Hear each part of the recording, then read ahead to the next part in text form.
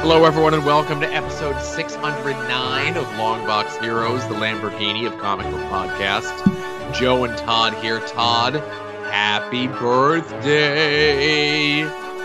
Wow, thank you, and you have an amazing voice, Joe. It's almost like you should be an announcer or something. Yes.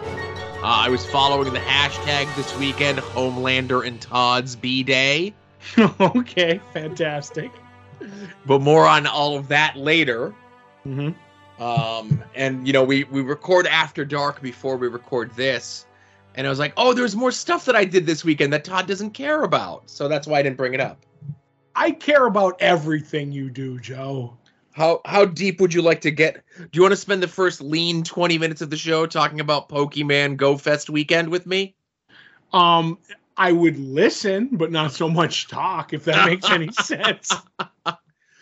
Well, like I said, go find the tweet that me and my son put out of ranking our favorite to least favorite shinies of Pokemon. But enough about that. Let's get into this very show that we're about to record. There's more shakeups in the comic book industry. You know, I think Joe Quesada leaving Marvel a week ago has sent ripples through the entire comic book world. Mm-hmm. Conventions this weekend, and strangely it was slim pickings. What we read last week, which was Nice House on the Lake number 9 and Little Monsters number 4. What we're looking forward to coming out this week, the results and next matchup in the Silver Standard, the battle for second place, aka what did you call it? Todd and Joe Go Rogue. Todd and Joe Go Rogue. I got to add that to my notes. And it's an interesting next round matchup, ladies and gentlemen. Mm-hmm. Is all I could say in regards to that. And we have discussions of the latest episode of Obi-Wan Kenobi and the first 3 episodes that dropped this week of season 3 of The Boys. Mm-hmm. Should be a short show. You keep saying that, but I don't know if it's going to be true. Mm-hmm. So there was a bunch of shakeups again in the world of comic books on the, not the creative side so much, but more on the who's in charge side of things, right? So Matt Parkinson, a name I'm unfamiliar with, who was the vice president of marketing at Dark Horse, for like the last 20 years, is leaving and going to Image. Right. And by him doing that, everybody else remaining at Dark Horse just kind of moves up a level. Right. So, again, interesting to see folks at a job for a very long time moving over to the competitors. Sometimes it's good to kind of get some new blood into the system. Sometimes it's good to have a change of pace, a change of scenery. And it stinks only because I feel as though Dark Horse hasn't had much going on in the last year. No, they seem to be like they were stripped a lot of their properties and stuff like that. Yeah. So it's, they don't have the best of luck. They lost all the Alien and Predator stuff. So Star Wars, Conan. That was 4 big properties. I know they have the Stranger Things, which is popular right now. Sure. And other stuff, but I don't really follow the back, the editorial stuff. Because actually, we were talking today. Somebody mentioned, since Dan DiDio left DC, how many editor-in-chiefs they had. Somebody said they had 3, and I'm like, I'll take your word for it, because I usually never know who's editing the books anymore. Back in the day, I used to. So I used to follow that stuff, but I'm getting lenient in my old age, Joe. So, obviously, I don't think there are any editor-in-chiefs these days that are as boisterous as good old Dan was. Right. And I think he kind of taught a hard lesson to a lot of other folks. True. And to not be Dan, which, for better or for worse, right? Gotcha. Another one that we're going to be talking about, maybe in the same ilk, but not, he didn't go full Dan you know? Never go full Dan. Well, Dan can go full Dan again. I long for a Dan DiDio type, but we only need one. We don't need a dozen. Then it just muddies the market, right? Right. Well, he hooked up with Frank Miller, so you might get your wish soon. For sure. But Bill Jemas, who was over at AWA, not the Midwest wrestling promotion from the 70s and 80s, but the comic book company, and he is starting his own company called Be Good Studios. Right. And again, they're going to be, comics, but then they're also going to be, they're essentially going to do what, they're being forthcoming about what we say that Image would always do with a book that's essentially just a pitch for a TV show. Right. And then it would be like the book comes out on a Wednesday and it's optioned for a TV show on a Thursday. And then it's a TV show that either never gets made or gets a second season and we completely forget that it even happened. Right. So they're just being more forthcoming and that sort of thing. But Bill Jemas was another one of those guys from the 90s and early 2000s that was kind of like a boisterous, in your face, I'm going to take risks, and I'm going to do these like grandstand challenges with Peter David and stuff like that, Right. The You Decide competition, if you remember. Yes, I do remember. Oh, you know who won that one, according to me, but go ahead. The fans? Oh, we all won. Yeah, no, it was Peter David and Captain Marvel. I think I remember seeing in one of the Marvel books this week, there was an ad for like a new Captain Marvel series that's coming back. Right, it's the Genus Vel one. Yeah, well, in the ad copy, it says, the son of the original Captain Marvel is back. Right. Like, I don't know, like, if he was that big of a name, like, wouldn't his own name be big enough to carry the book as opposed to saying he's the son of the guy that you know better? Which brings me back to Dan Didio. Remember Dan Didio's philosophy? Why he got rid of Wally and he got rid of Kyle and he brought back all the big original Silver Age name guys was because I don't believe in a character that you have to tell another person's origin or story to get that person. Like Wally West, you'd have to say, well, he was mentored and loved Barry Allen, the original Flash, and then he went to his lab, and you're like, okay, so you have to tell Barry Allen's story to tell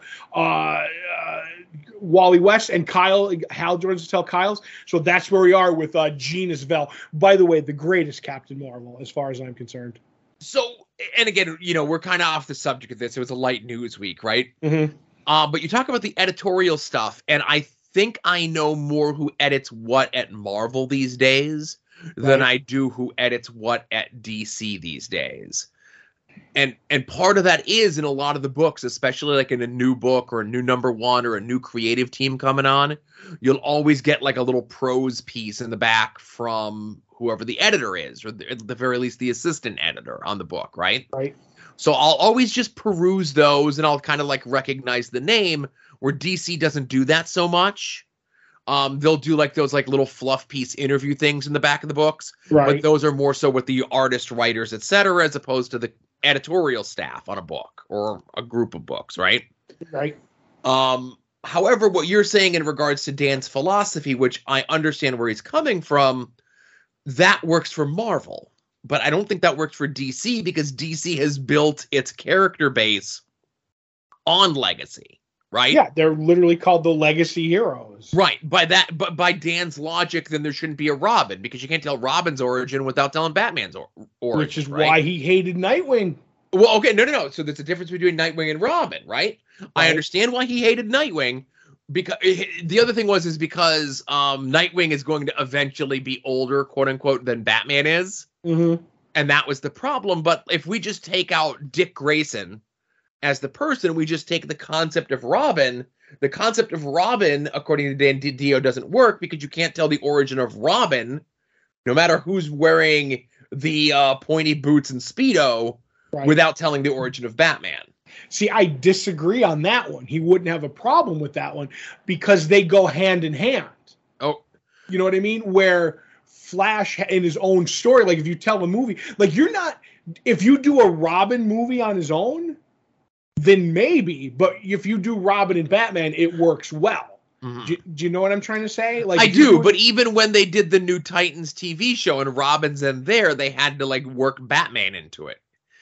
Don't get me started on TV shows involving Batman, but I get what you mean. Right. Hey, am I the only one who didn't see that trailer for whatever that new Batman TV show is? No, and I don't care because, as I've seen a lot of people say, like, I don't know what it is with the Batman property, but if you go down the list of all Batman in TV shows, Batman is either dead or retired. Right. And for some reason, I think like it's because of the rights, that like the movie rights or whatever. It's like, oh, and I'm like, I just hate that concept. And somebody honestly on Twitter or on social media somewhere was like, here's all the project that Bruce Wayne was involved in the last like couple of years. And it's like dead, retired, broken back, retired, dead. And I'm like, oh, just give me a Batman TV show. No, because the Batman movies make too much money. I totally agree. But if you could do 100 of all the different other things, you can do 3 Batman things. No, because they would feel by doing 3 Batman things would dilute the one that makes them all the money. Except that they do 1,000 Batman books because it works for them in comics. It makes no sense. Comics are different than movies or TVs. I agree, and we'll end it there. So yeah, just some shakeups there at Marvel at Image and DC, Dark Horse and AWA and Bill Jemas. I'm glad to see Bill Jemas still kicking around. Yeah, every once in a while I hear these names and I'm like, oh, that's where they are. Yeah. Everybody from the 80s and 90s is still around in comics for the most part. It's just they're keeping a low profile or they're doing stuff that we just don't hear about. Pretty much. So that's why when I see these names pop up, I'm like, oh, let's talk about it. I'm fine with it as long as I know that name. And I've heard of most of the names you said.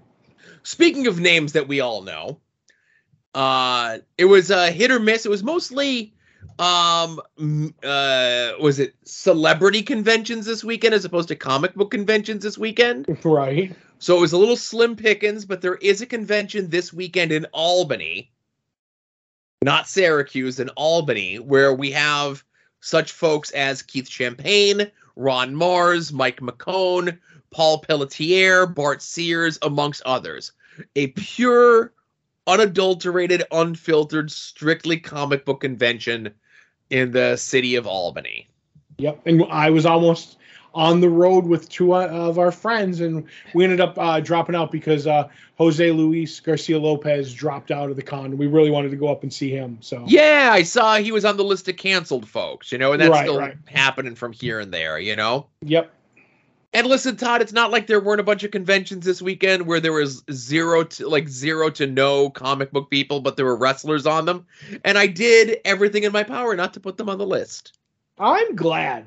Yes, I'm showing restraint in my old age. Show more. Maybe. So, other things you can check out, which would be soon-to-be-named-network.com, soon-to-be-named-network.tumblr.com. All the shows in the soon-to-be-named network. Anytime they go live, you can find them there. Whether it be this show, Longbox Heroes After Dark, At Odds with Wrestling, Final Wrestling Place, We Need Wrestling, Puzzle Warriors 3, Profane Arguments, Hit My Music, Porch Talk, or Wings on Wings, which Todd was on again this week. That's right. The Carlton Blanchard. What? The Carlton Blanchard episode. I'm there for the 3-part series, Joe. And more. You're doing his 3 appearances, and you did another episode last week, right? Right, because I come for the Blanchard, but I stay for the Wings, Joe. Gotcha. And if and when that Helmet podcast gets off the ground, I'm going to say the second place you'll see it is going to be over at soon-to-be-named-network.com, soon-to-be-named-network.tumblr.com. Tim Taylor was just saying this week that he has to shake that bee's nest. So, maybe I need to shake Tim to shake the bee's nest. How about that? He's the guy in charge of it. I'm just the talent. That's true. You are. So hey, some stuff that you could check out, and they're always in the show notes, and sometimes I don't forget, or sometimes I don't remember to mention everything. But we're just gonna go right up the list, right? Hey, be sure to check out Mike Sterling, West Coast retailer extraordinaire's blog over at progressiveruin.com. Go order that art book by Chris Schweizer that Todd picked up and liked very much. He half of Six Sidekicks of Trigger Keaton. Go check out our friend Kevin's blog, Masked Library. He has some writings there of a book called Shady Lady and the Offspring Volume 1 graphic novel, new over on the site. You could also check out Rick Williams' The Chop Shop for those cool resin and glow-in-the-dark sci-fi fantasy wrestling things that he does. Jason Sandberg, Jupiter, Chris Runt's Battle Monsters, listeners of this show, longtime listeners of this show, both have self-published comic books out there. The links to those are in the show notes as well. Be sure to support the folks that support us. If you do not have a comic book shop in your area, or you do not have a good comic book shop in your area, let our comic book shop be your comic book shop, Comics on the Green. I have the link up to their Facebook page, and that's where they do primarily most of their social media activity, whether it be new releases for the week, advanced pre-orders, or just general comic news and information. It all happens there. As mentioned, if you don't have a comic book shop in your area, you could certainly sign up for their mail order subscription service. Get your book sent to you weekly, bi-weekly, monthly, and however you do, there's a chance that you could get a sketch on the package from our good friend Becky. All her social media is linked up where you could see her process, her sketches, the prints, and everything else that she does. Right. The weird MASH 50s romance comics that she loves so much. Oh, she absolutely adores those. I just saw, we talked about it a week or two ago, that the Tom King Love Everlasting book is getting the Image physical print run, you know? Right. And one of the variant covers for it is like it's a combination mock-up of a 50s Western and romance book. They should get her to do a variant cover, Joe. Listen, if that was in my purview, she'd already be doing it, right? Right. And side note, are you grabbing that book? Yes, it's on my list. Okay, because it was on my maybe list, because that slides out of Substack, right? Correct. So I'm like, I don't know if I want to support anything sliding out of Substack, but maybe because you're doing it and you're a trendsetter, I might do it. Talk. So let's get into what we read from this past week, Todd. I'm going to turn things over to you to start things off. Right, and I'm going to do the book we were both looking forward to the most, Nice House on the Lake, Book 9, written by James Tynion IV, art by Alvaro Martinez Bueno. At this point, the characters have had their mind wiped, so they're deciding, what to do to get in contact with the outside world. They're building the radio. Various people are doing other things. While this is going on, Walter is having a discussion with Nora, who was one of the original characters in the house, but now she's trapped in the other house, as they call it, and she's trying to get messages out to the other people. And she's basically, I do like the thing that she's doing, because it does give us a recap of everything that's going on, and the people outside the house are slowly figuring out the things that they figured out earlier on in the book, but they had their mind wiped. But the thing that I'm most interested in is Nora's interaction with Walter, Walter's like, listen, I want you to help me figure all this out, because if it doesn't work, everybody dies. I want everybody to live.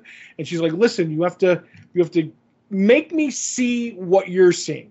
I have to understand what the decisions you make, and I don't understand them now. So show me everything. And maybe, I can come to the conclusions that you do, because from my point of view, you don't make any sense. And Walter's like, I'm going to give you information or show you things that, will make you see my point of view. And that leads into maybe next issue or the next couple issues. And that's the most interesting part. I really like Nice House on the Lake, but I feel like with, this being a 12-parter, this issue, once again, we found out information that we knew already. The characters found out information what they knew.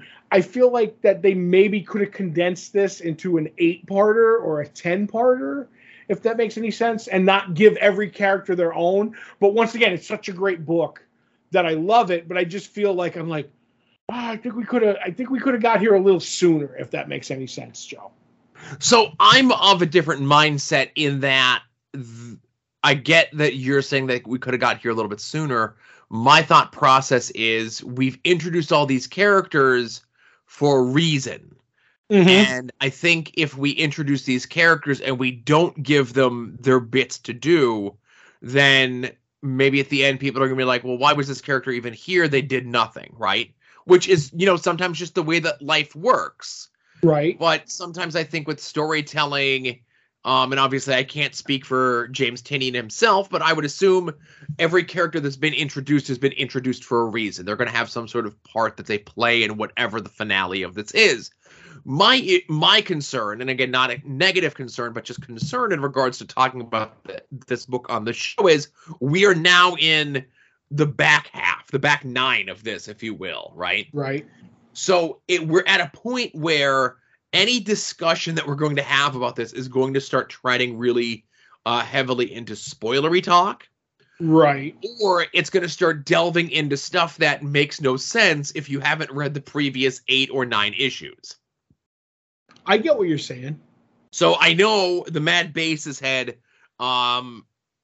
pitched that maybe like if there's a book that's been our book of the month for 3 months or 3 months in a row or 3 times in a row, then it can no longer be our pick of the week. Right.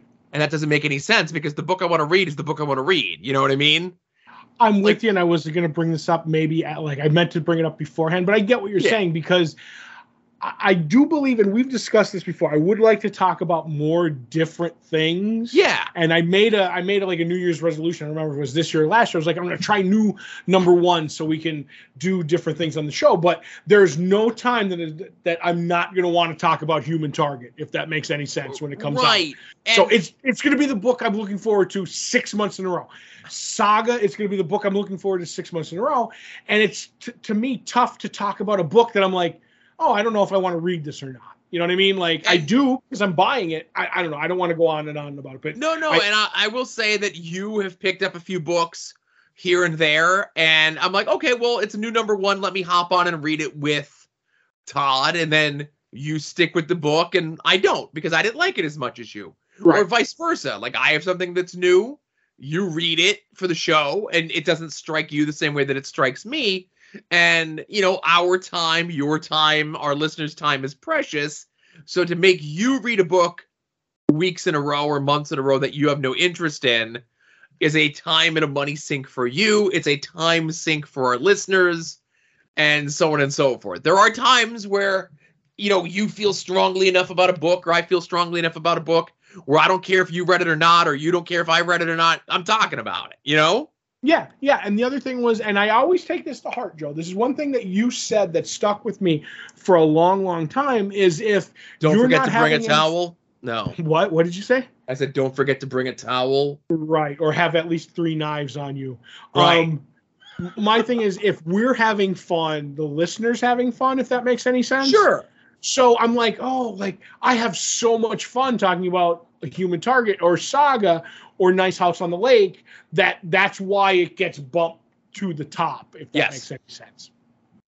Right. It's just that because Saga's not finite, of course, like this arc is, it's going to come back whenever it comes back. Human Target is going to get to a point, like when we talked about the last issue of Human Target, we had to tiptoe around something huge that happened in the book. Yep. So I don't think that hurt the enjoyment of the book because it was more or less a cliffhanger. It's something that we're going to be able to talk about when the book picks back up, right? Right. And by that point, with there being a 6-month gap in between these two issues, if you haven't read it by then, you ain't going to read it ever. So we're just going to move forward. But Nice House on the Lake is less than 6 days old, and I don't want to be the show that spoils this on you. Hey, listen, it's a tightrope that we have to walk, Joe. Yeah. Like, that's why when we talk about the movies and the TV shows, we save that for the very, very end of the show. Or if something happens in a book and it is super spoiler heavy, I put timestamps in there so people can skip it. I'm using all of this to avoid talking about what happens in this issue of Nice House on the Lake, number 9, so I don't spoil it for people. I'm with you, and I hope I didn't, bring anything up that you thought was a spoiler. No. You did, like I said, I I would have been writing down time codes if you did, but you didn't. So you're good. And I'm with you. And I was going to bring up the time codes thing because there's certain, like when we did the first issue of Nice House on the Lake, I believe there was time codes because like I was the one who brought up, I'm not saying like I was the first person who thought of it, but the things on the cover was it led to each, character of the show, the symbols on the covers. And then I was like, here's all my ideas of what's going to happen. I'm laying it out there and I'm like, Joe, I think we have to do a time code on this one. You know what I mean? Right. But for the most part, we go, or they're books like, let's just say we talked about Silver Surfer Rebirth. It's like, oh, Thanos and Silver Surfer team up to, fight stuff in the Infinity Gauntlet era. It's like, we really don't have to talk about spoilers here. You know what I mean? Like, we don't have to worry, kind of stuff like that. So, yeah, I kind of get what you're saying. Right. Walking a tightrope and kind of moving on to the next book, of course, which is Little Monsters #4, written by Jeff Lemire with art by Dustin Nguyen. It's the continuation of these kids that have banded together that are all vampires. And each issue, we've kind of gotten a little bit of information about each one, or in this instance, two, of the group, right? Mm-hmm. And we kind of see how all of their origins are more or less the same. We kind of see the rift that's happening between the group, where there's the group, of course, that got the taste of human blood. And again, it's 4 issues in. We can say it, right? Right. And so the other thing is, if it's in the solicitation text, I feel comfortable about talking about it, Fair enough. So if it's in the solicitation text, they get the taste of human blood, but then you have your other group, that's a much smaller splinter group that, maybe isn't leaning that way just yet. Maybe they think there's another way to live. We still have that looming threat of, I assume, the adult that kind of turned them all, that popped up at the end of issue 1 that we haven't seen since. And we do get a little tiny bit of clunky telegraphy dialogue in this. Maybe. But other than that, I've really been enjoying this book. It's a lot of fun. And again, I say fun in the way that a gothic horror about children vampire can be fun. I have a big love for the two creators on this book because I was doing Descender and Ascender. So naturally, I go in with a love of like their stuff. I'm with you on everything you said, but it's kind of like they do something towards the end of this book that kind of reminds me of something they ended an earlier book on this, and I'm not all in on yet, and I don't believe if that makes any sense. I don't want to spoil it as we just discussed, but I'm like, because in a book with vampires that I don't completely understand the rules, I don't know how it works, but I'm leaning towards that's big. Yeah. And I really enjoy it. I just enjoy the look of this book. I enjoy the fact that it's a stealth black, white, and red book kind of a deal. Yes. Just all about it. I'm on board, and slowly, and to a lesser extent, because I never really discussed Ascender and Descender on this book, which I should have done more, but the fact that they didn't really have a jumping on point for most of those two runs was a hindrance. But these are two creators that I've come around on, that they're kind of a Kyle Stark. They're an Ed Brubaker. For me, I'm not going to equate them to Ed Brubaker because that's a big bar to get over. But for me, anytime these two guys work together, I will buy this book sight unseen. Yeah, like Jeff Lemire is definitely on that, and I've always been a fan of Dustin Nguyen's stuff. I know he was doing those that little Gotham book. So good. So look beautiful. Yeah, it was one of the more beautiful looking books, and he's really one of the top artists who don't get a lot of credit, I think, these days. He doesn't get the recognition he deserves. Yeah. He should be spoken of like the way that people would speak about a Jim Lee or the Rob back in the 90s today. Yes, I honestly believe he needs the right thing to catch fire. Yeah. That's what, you know what I mean? Like we discussed, like Kyle Starks, these up and comers that they just need the right project. And I'm trying, like Tom Taylor, all these guys were like, these are the guys right on the cusp. And definitely Dustin Nguyen is right on the cusp for me. Just the right project is going to send him over the edge. Right, and and again, we joke and say Dustin Nguyen just needs that right project. He's been doing comics for like 20 plus years, Yeah, but it's a tough road to hoe. Like, you know what I mean? Like 100%. Sure. We talk about any, industry, whatever. Like, how many guys have, like in you with wrestling or comics or music, they've been, on the road for 20 years. And it's like, boom, all right, that 20th year, that they found whatever they needed. So right, and again, they're a 20-year overnight sensation.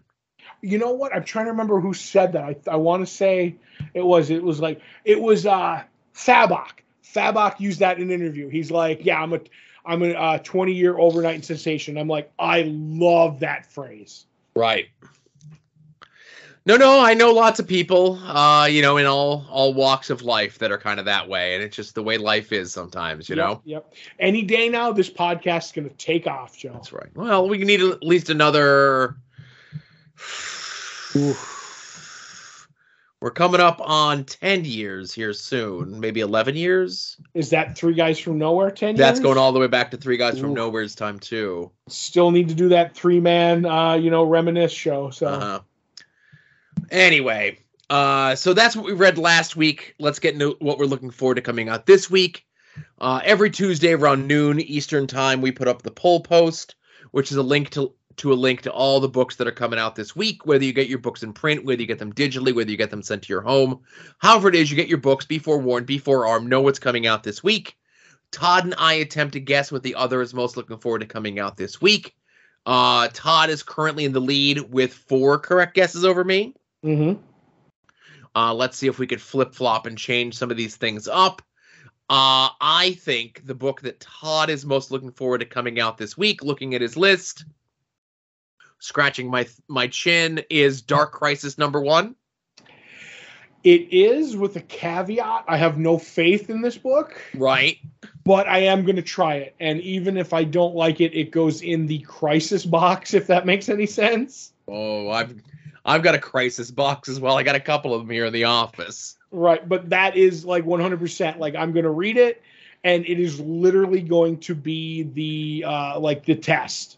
I'm going to know instantly. So, yes, you are 100% right. Mm-hmm. And I have no idea. You don't have many books, but I'm going to just take a swing because I have more books than you this week. Right, but I kind of look at certain books. Like, let's put it this way. Batman is ending, and we haven't talked about it in how many months? Batman's not your book. You don't have to tip your hand. Are you going to do Process of Elimination? No, but I'm just using it as, so you take that one away. I have 4. You have 1, 2, 3, 4, 5. So, like, I really have to, in my head, I have 3 books to pick from.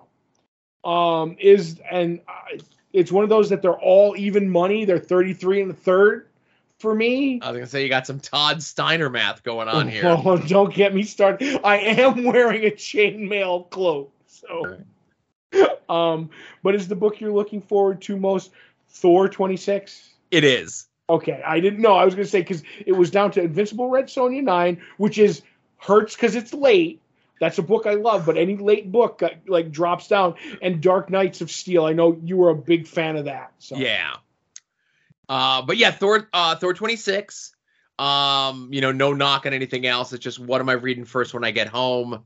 And again, I feel, there was a big cliffhanger-y thing kind of sort of at the end of the last issue of the crossover. Right. And again, Thor and Hulk merged. And it's right on the cover of the next issue, so I'm okay talking about it, right? Right. I think it's in the solicit, so it's one of your rules. It's either if it's on the cover or in the solicits, we can talk about it, right? Do you know how many times I'll be like tiptoeing around a book, and you'll be like, Todd, it's on the cover, and I'm like, I don't even look at the covers. I just buy the A covers. I don't know. Right. Well, so this is one of those ones where, I get the links for when I do the post for the show, right? Right. And I look at the link, and the link has the A cover, and the A cover has the merged Hulk Thor right on the cover. Right. And I'm like, okay, well, it's right on the cover, so it's not that big of a cliffhanger, I guess. Right, we could talk about it. No spoilers involved. So the Batman thing is the Batman is this is the end of Josh Williamson's run. This is his last issue. Right. And the last like 3 issues have been part of a crossover that I haven't been reading all of the crossover of. I'm with you. I'm buying those 3 issues of Batman. Yeah. So I don't have a 3-issue Batman gap in my run when Chip Zdarsky comes on. Right. And it's because one of those I things have from 1 to where one issue 122 was part 2 of his fight with Deathstroke that crossed over from the Deathstroke book. Yeah. Yep.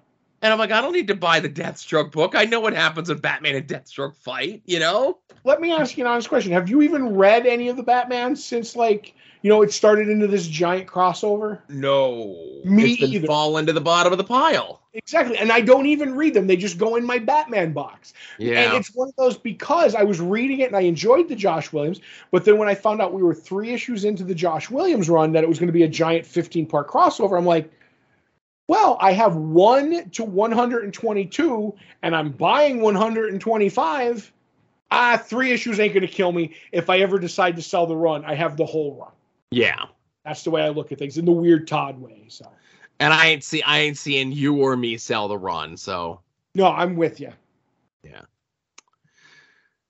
All right. So while you're over at longboxheroes.com, be sure to check out all the other stuff that Todd and I have done, whether it be past episodes of this show, past episodes of After Dark, or the current ongoing placement of Todd and Joe Have Issues, a.k.a. the Silver Standard, the Battle for Second Place, a.k.a. Todd and Joe Go Rogue.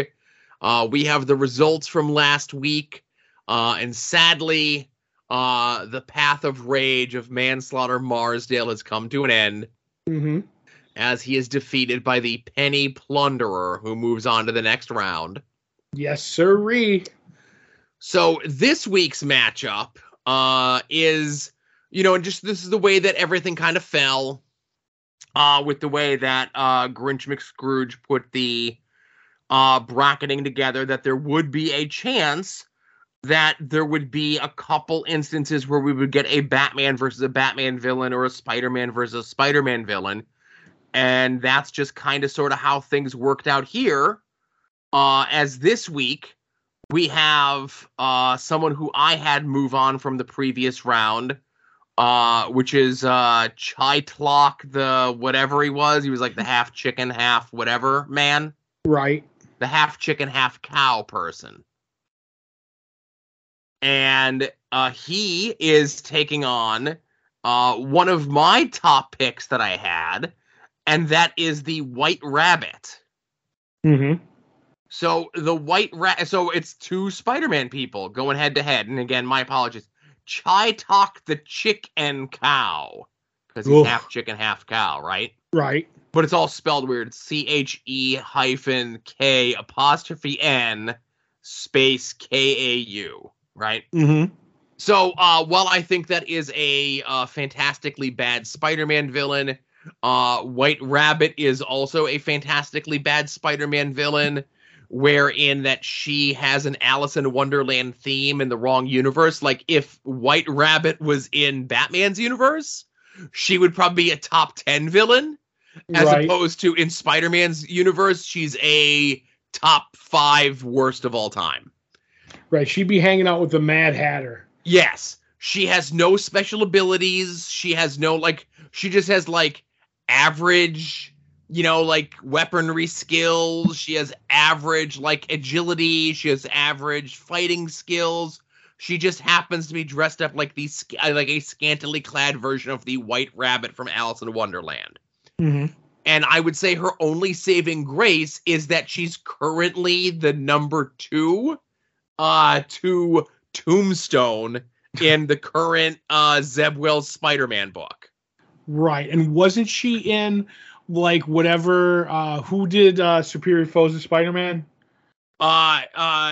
Steve Lieber and Nick Spencer. Yes. Because there was a book when he was doing the Spider-Man book, she teamed up with the Beetle and everything like that. So there was that Superior Foes vibe that gives her the bump. As far as was right. So there was the female Beetle, who is Tombstone's daughter, right?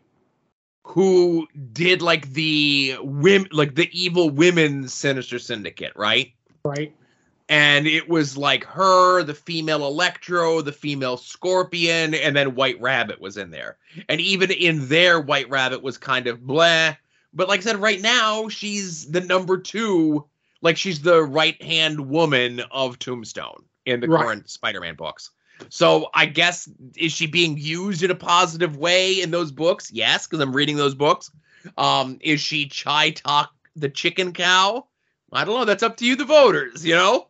Right. So, as a person who has to, be on the other side as the Batman villains, I'm begging people to vote for the White Rabbit because Chai-Tak, the chicken cow bat, whatever, I don't even know, looks ridiculous. I think any character I have will move on easier against the White Rabbit. So if you're Team Batman,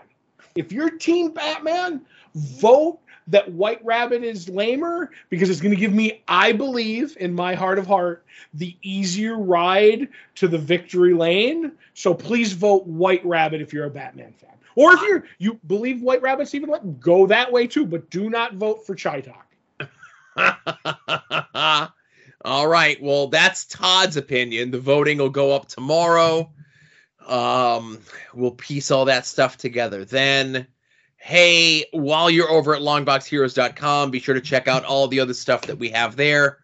Go check out our store. We can get shirts and pins and stickers with our fancy logo on them. This weekend, up to the 12th of June, is 40% off over at the TeePublic store, tinyurl.com/longboxheroes, where you can get designs inspired by this show, After Dark, At Odds with Wrestling, Final Wrestling Place, Hit My Music, on anything and everything from cell phone covers to notebooks. You can also sign up for our Patreon. As little as $1 a month is going to give you 2 bonus shows. If you like Todd and myself and you want more, we have 2 shows we do monthly on top of this. One is Piro Mounties, where we look at the films of independent filmmaker Mark Piro. The other, Previewing the Past, where we look at 30 years ago this month's previews catalog. We're getting ready to record June 1992 this weekend, and I was perusing the catalog as we put the full catalog scans up on the Patreon as well. And they are advertising its Image Month coming up. Right. So this could be like the first official appearance of Image outside of the Malibu banner, you know? Right. But I really haven't gotten a chance. I was just perusing stuff. I was just uploading the scans of things before we started recording. Once you get to a certain number of scans, Patreon doesn't they're just like, yeah, we're just going to sit on like these last 20 for 15 minutes and then we're going to time out and you're going to have to just do them all again. Right. I look at it as I'm just going to cry you a river because you know what? Scan those 300 pages, Joe, and then come talk to me. I've been so lazy. I think I took 2 months off between doing the last previews that I scanned. I need someone to light a fire under me, Joe. Well, we have until December. We have up to December in the can for this what's been scanned. So give me 2 months. I say take the summer off and then start fresh in September with scanning more issues, right? Well, let me say this, Joe. We have, and you don't have them yet, we have till 1993 March scanned. Oh, okay. They just haven't been put on a flash drive and given to you. Gotcha.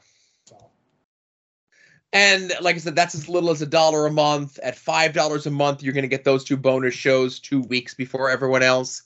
And you're going to get After Dark 2 days before everyone else, so you can listen to these in the correct listening order.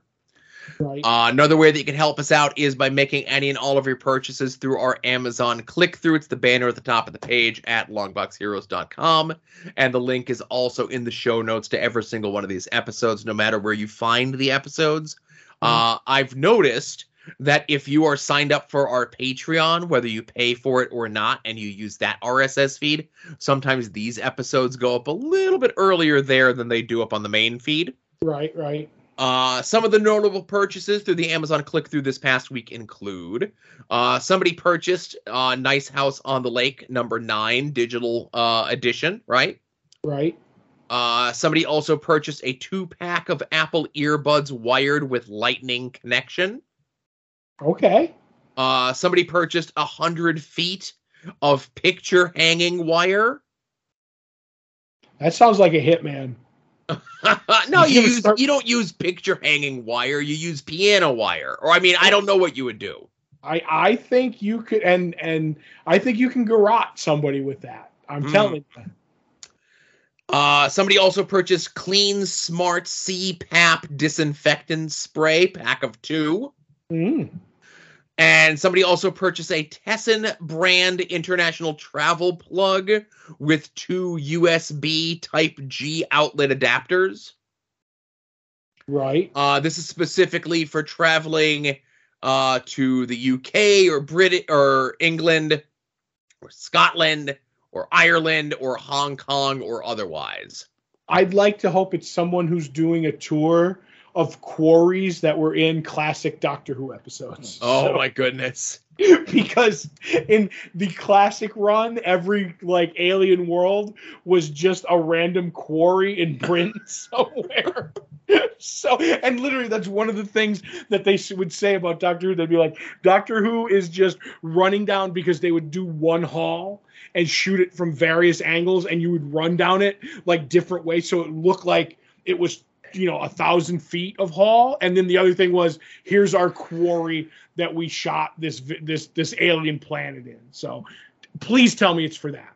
Is this what inspired you and your family to steal that quarry? It was part of it. I was like, if we can get Doctor Who to come to America and film in our quarry, I would have the biggest blank eating grin you've ever seen. Oh, jelly baby eating grin. Oh. Somebody was talking about jelly babies today, and I'm like, jelly babies are good. They almost killed me, but they're good. So thanks to everyone for any and all of your purchases through the Amazon click-through, whether it be this week, this month, this year, or this whenever. Todd, did we have any art attacks this week? We did not have any art attacks, so short show. All right. Well, then it looks like we can get into some spoiler-filled TV talk, eh?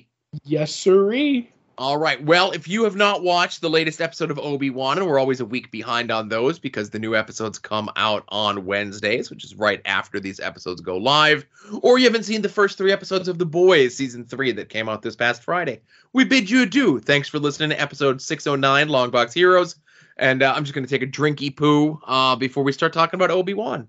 No problem. I have notes. I have lots of notes. Okay. I do like the fact that they're on their way to the author of The Godfather, Mario Puzo's planet, so that's kind of fun. Oh. A lot of planet hopping in this. Mm-hmm. So obviously, we're 3 episodes in, right? And Obi-Wan is doing his best to get baby Princess Leia. Oh my God. She's not a baby. She's supposed to be 8 to 10 years old, right? Right. Somewhere in that, even though the actress who plays her looks very young. Amazing actress. Amazing. But we didn't get a chance. That's what I hear. Mm-hmm. We didn't get a chance to really see what young Luke looks like. But Obi-Wan is still trying in vain, desperately, to contact Qui-Gon Jinn. And the fact that we've spent 3 of the last 3 episodes of him trying in vain to do so, I have a feeling that he's going to finally contact Qui-Gon either at the end of the second to last episode or sometime in the last episode. Right? Wait a minute, Joe. Liam Neeson, who may share a birthday with one of us, right, said that they never contacted him to do anything until recently, and he's going to do an animated, he's going to do his voice for a cartoon. So I 100% believe actors now that say they're not in things. So why would you doubt Liam Neeson? He's not in this. There's no way he's going to show up because we keep talking about him episode after episode. I'm with you. I laugh that he said that into a microphone in an interview. I will say maybe Liam Neeson's doesn't know the difference between an animated thing and when they do the Jedi Ghost astral projection thing. Right. And But- maybe that's like his loophole, Right, but he gets to lie because that was shot with the director, the writer, and him. And it's like everybody has a non-disclosure contract. And it's like, well, if somebody leaks this, we shot this one day on a green screen. We're gonna know it's one of the three of us who said something, and we're gonna sue you into oblivion. Right. Now, I also want to mention, we get a prolonged sequence of Darth Vader preparing for the day. Right. And I will say needlessly elaborate. Okay. Is he, and I say he, Darth Vader, that important to the Force sensitivity of things that the Emperor needs to go through such lengths to keep him alive? Yes, because if you do all the movies, like he literally, like Immaculate Conception, the greatest Jedi. You know what I mean? Like, Sure, because he created them according to those last three movies. So I get it. I actually like the prolonged thing because I do believe if Lucas had the technology in 80 and 83, maybe he would have went that route. To make him more machine than man, if you will. So I that doesn't bother me. But in all this, I would have shortened the explanation of this movie. It'd be like Leia, or this TV show, would be like Leia and Obi-Wan are going to Marpuzzo, and Vader shows up, and the end of episode. And pretty much now I like to believe that this show shouldn't be called Obi-Wan Kenobi. It should be called The Vader Family, because that's really what the show's about. Mm-hmm.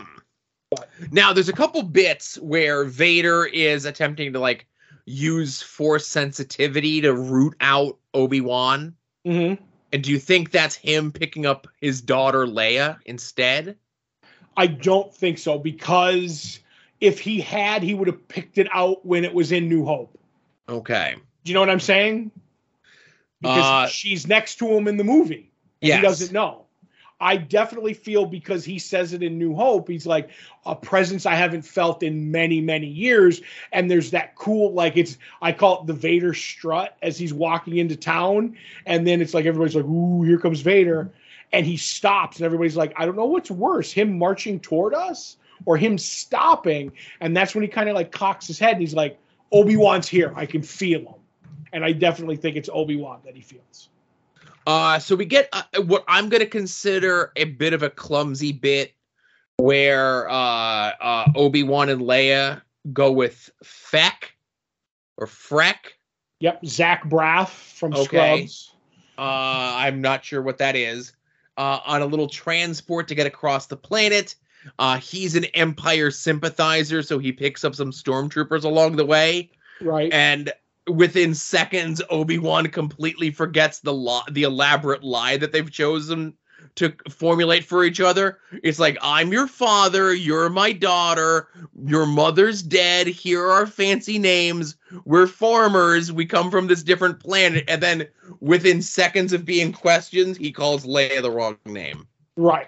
I will also say this, the character who's driving the truck is the most Saga character looking I've ever seen in a TV show. Yes. I was like, okay, now I want to see a Saga TV show. But I'm with you, and he gets, his just desserts. He gets knocked out. He didn't get killed, but even as he was doing all the Empire sympathizing stuff, I'm like, you got on the wrong thing. And I'm really hoping it comes around too with young Leia, realizing that she can be headstrong in certain situations, but now, Obi-Wan screwed up, but they should have never gotten on that truck. Do you know what I mean? They Correct. should have walked. So I'm hoping that comes, into play later, like I say. Also, was there a mention in this of Obi-Wan having a brother? Yes, he says he vaguely remembers a brother and his family because the younglings are taken away at such a young age. Yeah, so is this the first time in Star Wars canon that we're told that Obi-Wan has a brother? In all the TVs, well, in everything that I've seen, yes. I didn't watch all the Clone and Bad Batch and all that stuff, but that's the first I'm hearing of it, and I don't know how much the extended universe in the novels and stuff like that, because a lot of that got wiped away. It's the first I was actually kind of shocked. So, right. And then when Vader shows up in that little town and starts slaughtering people, so we get a bit where like Reva has been working very closely with Darth Vader, to root out and find Obi-Wan. So I feel as though, as being like the third sister or the fifth sister or whatever she is, and her goal is to be the Grand Inquisitor, and she killed the previous Grand Inquisitor. And then there's the guy who was like with them as well. He's like, no, there's a pecking order to all of this. And she's like, well, I, was talking to Vader today, right? He spent his 45 minutes in his bacta tank getting assembled so he could like casually stroll over and sit in a chair and talk to me, right? So like when Vader shows up, like, do they do a bit where she's like taken aback by him just like recklessly and wantonly like snapping necks of children? Maybe, because I do believe I'm starting to, in my mind, where this story is going, is Reva was one of those kids, as we discussed. Right. And because Vader both killed a bunch of the younglings and was part of Order 66, I believe like the redemption arc that you talked about is coming. Is she wants to get Obi-Wan because she blames Obi-Wan for mentoring Vader, and she's like, I'm going to kill Obi-Wan first, and then I'm getting Vader, and I'm out. If that makes sense. So you think she's like, oh, sucking up to Vader now. She's going to deliver Obi-Wan to Vader, maybe in the hopes that, like, these two goofballs kill each other? Or whittle one down, plus she's using the resources Vader... Like, I don't want to kill Vader, because Vader's giving me all the resources at his disposal to get Obi-Wan. So the enemy of my enemy is my friend kind of a deal. And then once it's all over, I want to wreck you all and then get out of here. I don't know. That's just my idea. Right. And then, we get the bit at the end where we have the person who's like the Empire, like she's working with the Empire, but she's the contact person for Obi-Wan and Leia. They get right. Okay. So yeah. So she then takes Tala. I'm sorry, Tala. But go ahead. Right. Okay. So Tala, or whatever her name is, takes Leia while Obi-Wan goes to confront Vader or be on the run from Vader. Vader gets Obi-Wan and, like, in a real cool scene, uses his lightsaber to, like, make a giant fire on the ground. Right. And then force pulls Obi-Wan through it. Yep, to burn him like he did. Right. And I'm like, oh, that's some sadistic stuff. Okay. We're going to talk about that, but do you have anything else before you and go then on I was from going to say, and then Reva shows up at where Leia was supposed to meet the other pilot, but Leia, of course, knows that Reva is evil, or is she? Sort of thing. Because now she kind of sort of runs into Leia, and it's like, is she going to, whatever. Obviously, Vader and Leia aren't going to run into each other, or we would have heard about it. You know what I mean? But the fire thing, and it was Adam, when we were doing Porch Talk, brought this up, which I found interesting. Because Vader does the thing, he knocks the mining stuff over, which is flammable, lights it, and he burns Obi-Wan. So then he puts the fire out, right? And then Tala shows up, and she uses her blaster to relight the fire. And the droid that we see that we really didn't mention, doesn't matter. He's a worker droid, ends up grabbing Obi-Wan and leaving. Why didn't Vader put the fire out again? Right. You know what I mean? Like, which I think is when Adam brought that up, I was like, all right, I didn't really think about that. My mind was in other places, a la the Reva redemption arc. I have a feeling there's something like, he's like, I want Obi-Wan to lead me somewhere, or there's that whole, like, the whole arc of in the movies is there's still good in him, and he's like, maybe I shouldn't kill my good buddy, but I'm still evil, whatever. I don't know. I think that's going to pop up in episode 4, 5, or 6, if that makes sense. Okay. These are notes that I had. Sorry. So. And I think that's really it. And then they mentioned Protocol 23, like Order 66. Right. Somebody needs to create a list of all these different protocols and orders and so on and so forth. Put it with the hanky code or whatever, yeah. Right.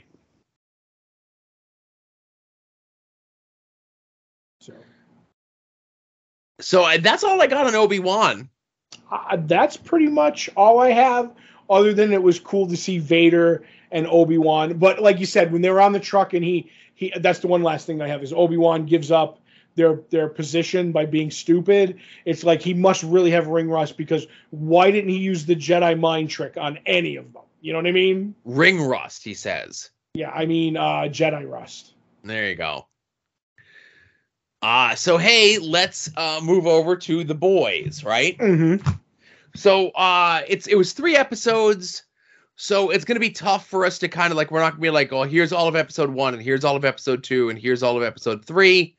It's a big 3-hour story, right? To kind of set everything up for the rest of the season, I would assume. So we're just gonna kind of get into it, right? Yep. So it's been a year-ish since the last season, so it's been like a year-ish, like from here, and it starts off with the Justice League movie sort of thing, like the Dawn of the Seven. Which, by the way, I want to watch that movie, Joe. Okay, so the only thing that I want to watch more than this movie is what aired in the Boys universe of the Homelander birthday special. Not just what we saw. I want to see the whole special. And any previous Homelander birthday specials. Yes. But I will say this. In the Dawn of the Seven, they all show up, and there's all that cool footage of the actors who play the characters. And then Stormfront, who's the Nazi, and it's Charlize Theron. Yes. I popped hard, Joe, because I literally thought they were just going to do the whole, like, because they kept shooting her, like, her hands and the electrical powers. I'm like, oh, well, because she's a Nazi, they're not going to show they're not going to use the actress footage, because she's both, she's Darth Vader and all this stuff. And then when it turned out to be Charlize Theron, I'm like, well played. And then at the premiere, when the director's like, because he's supposed to be Snyder, and he's like, I'm a fraud during the scene in the bathroom stall. I'm like, yes. I'm like, oh boy. I'm hoping the Snyder bronies get wind of this show. They're playing fast and loose with a lot of like referencing real life events. In this. So, and obviously we're kind of going to be all over the place with the telling of this. So, if you watch this all makes sense. Huey is working with the CIA and is using the rest, like the boys that are left, which is Frenchie, Butcher, and Kamiko, essentially to bring in or take down or whatever supers that are out there doing whatever, and they are being fed intel from the inside by Maeve. Right. So we get the bit of them, we don't need to see a ton of it. We just get to see them going to the party and the bit with Termite, right? Right. So which is something I never thought I'd see on TV, but go ahead. Well, this entire show has given me a lot of things that I never thought I would see on TV. And there's a lot that happens in these episodes that I have to question to you, who doesn't like horror and gore and all sorts of things like that. Mm-hmm. And I saw somebody tweet earlier today that the special effects people on The Boys have perfected making the digital effect of someone exploding, and by gum, they're going to use it in every episode. Okay, we'll discuss the gore. I don't know what it is. It doesn't bother me. Okay. Like the exploding, and then later on there's like somebody missing a jaw and stuff happens. We've had head crushing in this. And I've watched Walking Dead. I think when this show is so cool, I don't know, there's something that doesn't bother me. But I will say, I'm not going to jump the gun. There's something in this episode I had to look away from. Just look away from, and did not watch the whole scene. So the main crux of this season is Homelander's gone out of control. Right. Which is to no surprise to anyone, I would say. He essentially at one point is threatened with the release of that flight footage going out, and he essentially tells Starlight, like, good, go ahead, release it. that'll just give me an excuse to kill everyone. Right. I would like to argue things a little different. I have a different vision of Homelander in the first 3 episodes. Okay. Is Homelander, and it's weird because I felt, and I don't want to say I felt bad for Homelander, but Homelander was very pathetic in the first 2 episodes. Yes. Because you know how like he had a couple of moments where he had that psychotic look and the shrilling sound was over, like he's gonna break, but everybody had everything all over him. He's trying and he's pathetic. He's like, I'm doing this, I'm doing that, and Edgar's like knocking me down. Starlight's knocking me down. He can't get over on anybody. And then he ends up snapping at the birthday special, and because he tells it like it is, Joe, and I don't know if you know anybody else who ever did that in the history of, like, you know, in front of a microphone, he gets over with the middle-aged white men in middle America or whatever, and he's like, okay, if I'm really me, they love me, I've been fake all this time, but I'm gonna be the dirtbag me and everybody loves me. And that's when it changes. He comes back to being Homelander, and that's when he goes, you're going to show that video, Starlight? You're going to take away me being loved? Fine. If I'm going to be loved, I'll be feared. And he comes back to being full on, oh my God, Homelander we have to worry about kind of a deal. Because up to that point, I was like, they have him every which way to Sunday. We don't have to worry about Homelander. Well, I will say this, as downtrodden as he may have been, there's the scene in episode 2, right? Mm-hmm. They're like, through all 3 episodes, he's kind of given A-Train a rough time for maybe not having his super speed and still eating as much. He's and maybe putting on him. He's fat shaming him, okay? Right. And there's the bit where they're in the hallway at Vought, and A-Train has the milkshake or the Frappuccino or whatever it is, right? Right. And Homelander knocks it out of his hands.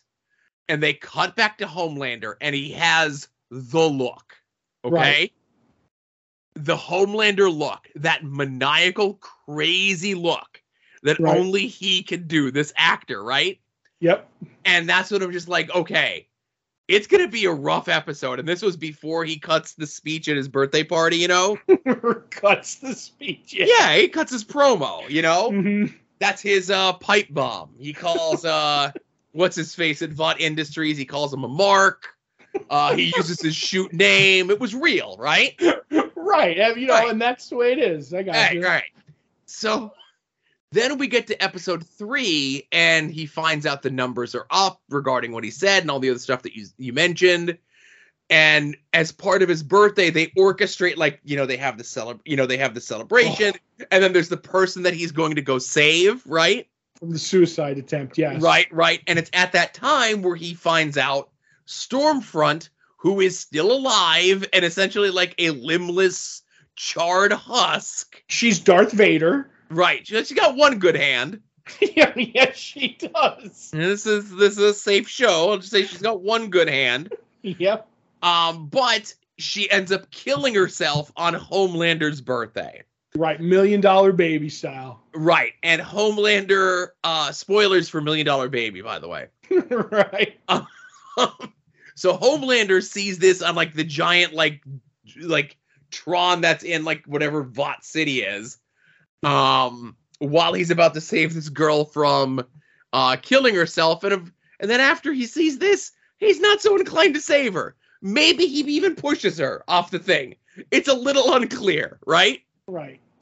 So, this, and again, all throughout all of this as well, there's a American Idol type show where they're going to put the next 2 members of the 7 in. Starlight, because her numbers are so high, she has like a 96% approval rating. They make her co-captain with Homelander. She's supposed to have the picks of who the next 2 members are, but Homelander, because now he's crazy, right? Right, and his numbers went up because his numbers went up. He goes of the pipe bomb promo. Right, he makes the picks. He picks the one guy who is Starlight's ex-boyfriend from when they were teenagers, and brings the Deep back onto the team. Right. And then he also takes this time to announce to the world the lie that he and Starlight are dating.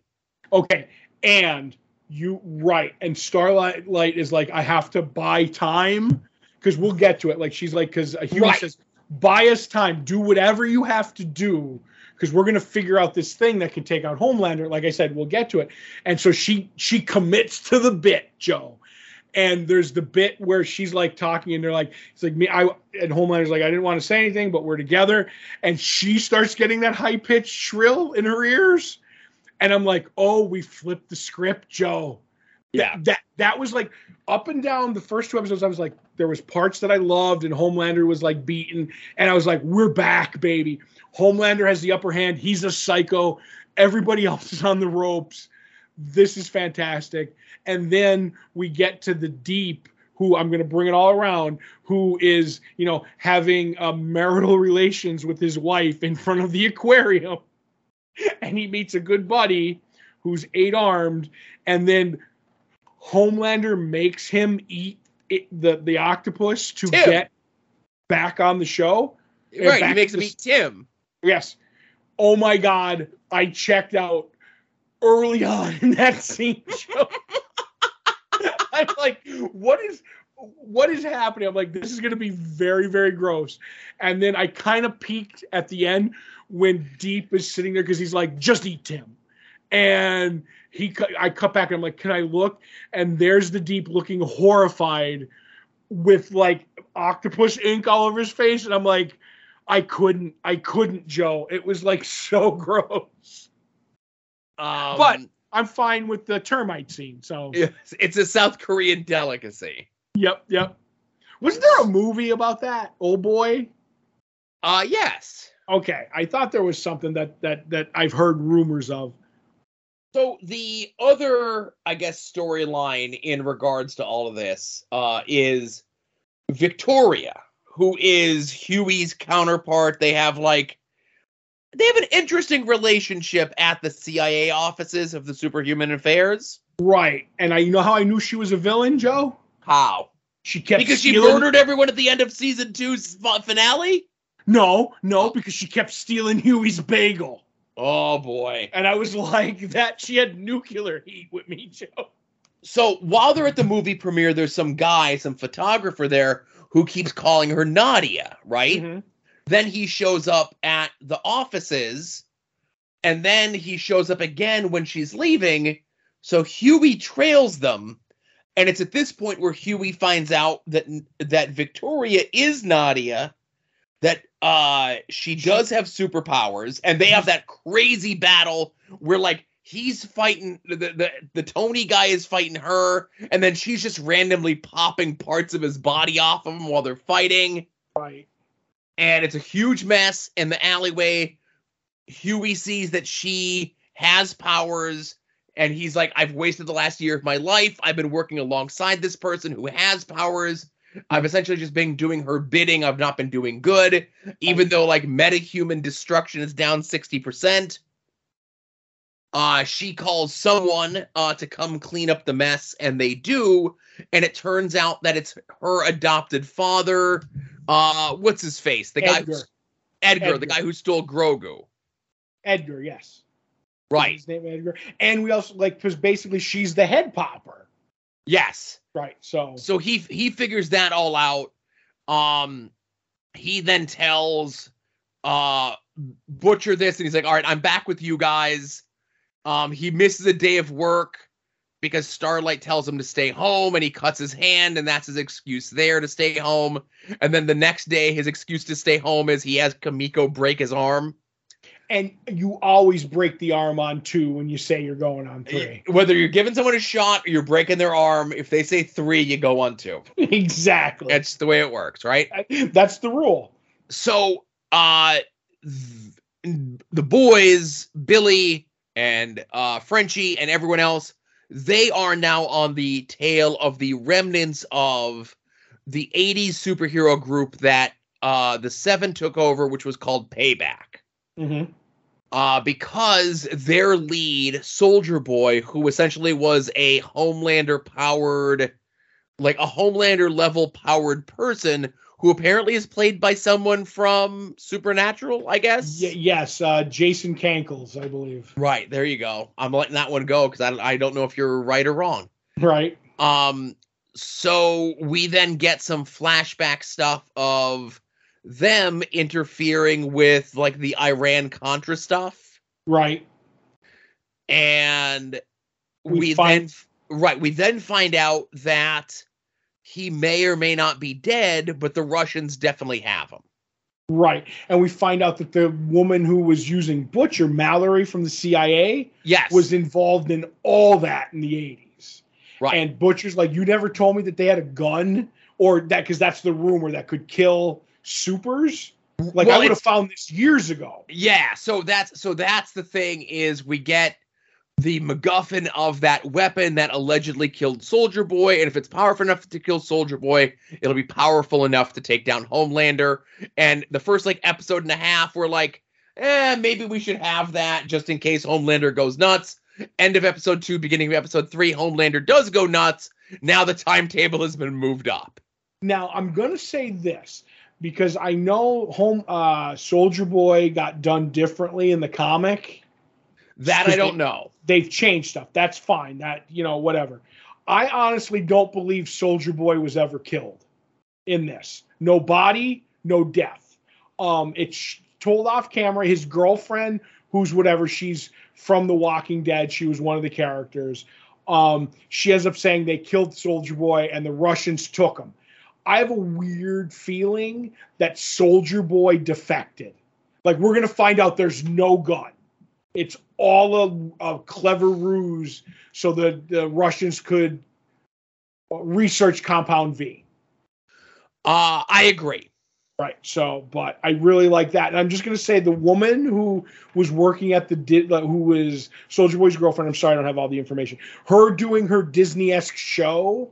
I've never been more mad than when Kimiko and Frenchie go to see her and they just, corporate has just taken all like the stuff, like the social justice stuff, and just turned it on its head. Like, they have a booth for Black Lives Matters BLTs. Yes.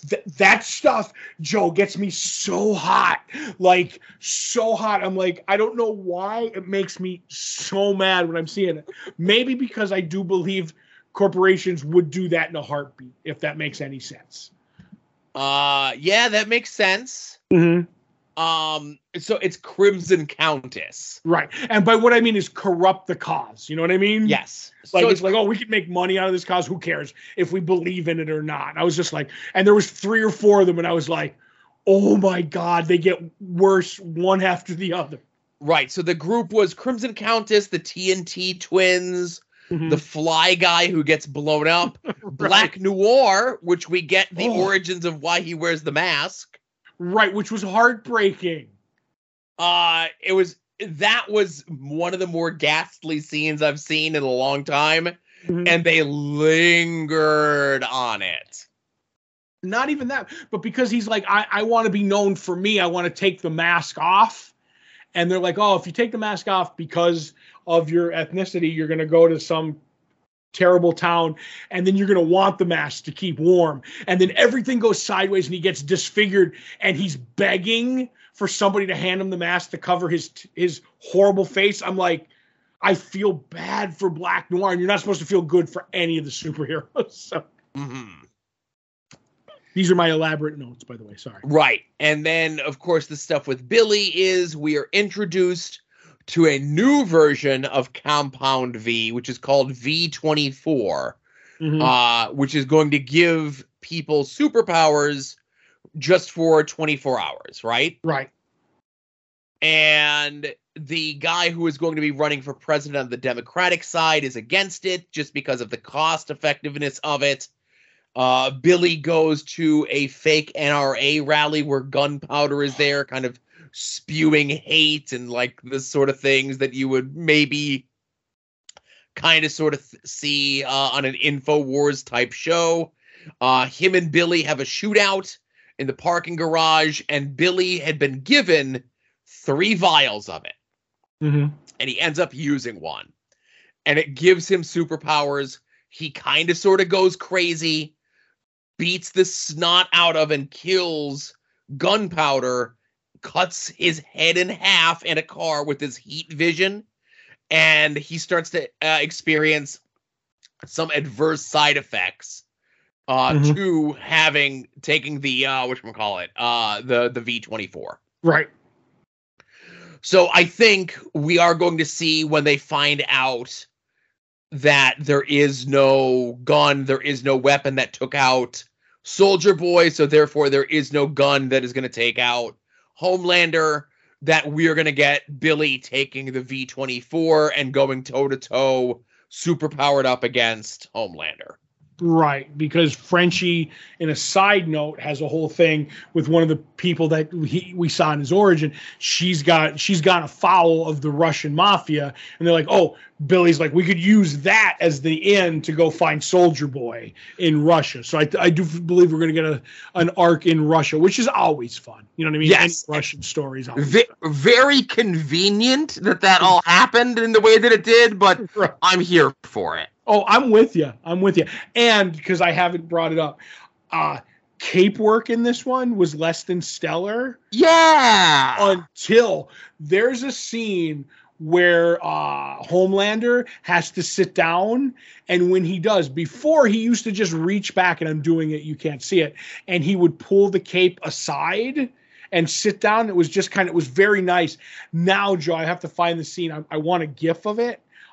Is he pulls it aside and he does a flourish, so the cape wraps around his arm like a towel, and I'm like, that we need more of that cape work, please. Sorry, so there's probably a lot more that we're missing in all of this. Mm-hmm. But I really enjoyed this. It was good to have it back. I agree. I was kind of like liked it for the first 2 episodes, and then the end of the 3rd episode, the hashtag, what is it, Homelight Lander something, I don't know, but I was like, it's hashtag Homelight, right? Just hashtag Homelight. I'm all for it. So I'm looking forward to the next episode for sure. And then we also have the Miss Marvel show starting this week as well. Right, but it'll only be one of each show, so we should be pretty good. Yes. So that's it. That's a full show, I'd say, right? Yep. Nice, short, snackable show, as you kids say, I guess. Yeah, as us kids say. Mm-hmm. All right. Well, everyone, thank you for listening to episode 609 of Longbox Heroes. For Todd, this is Joe saying we'll see you all here next week. Remember, be a faucet, not a drain. Woo!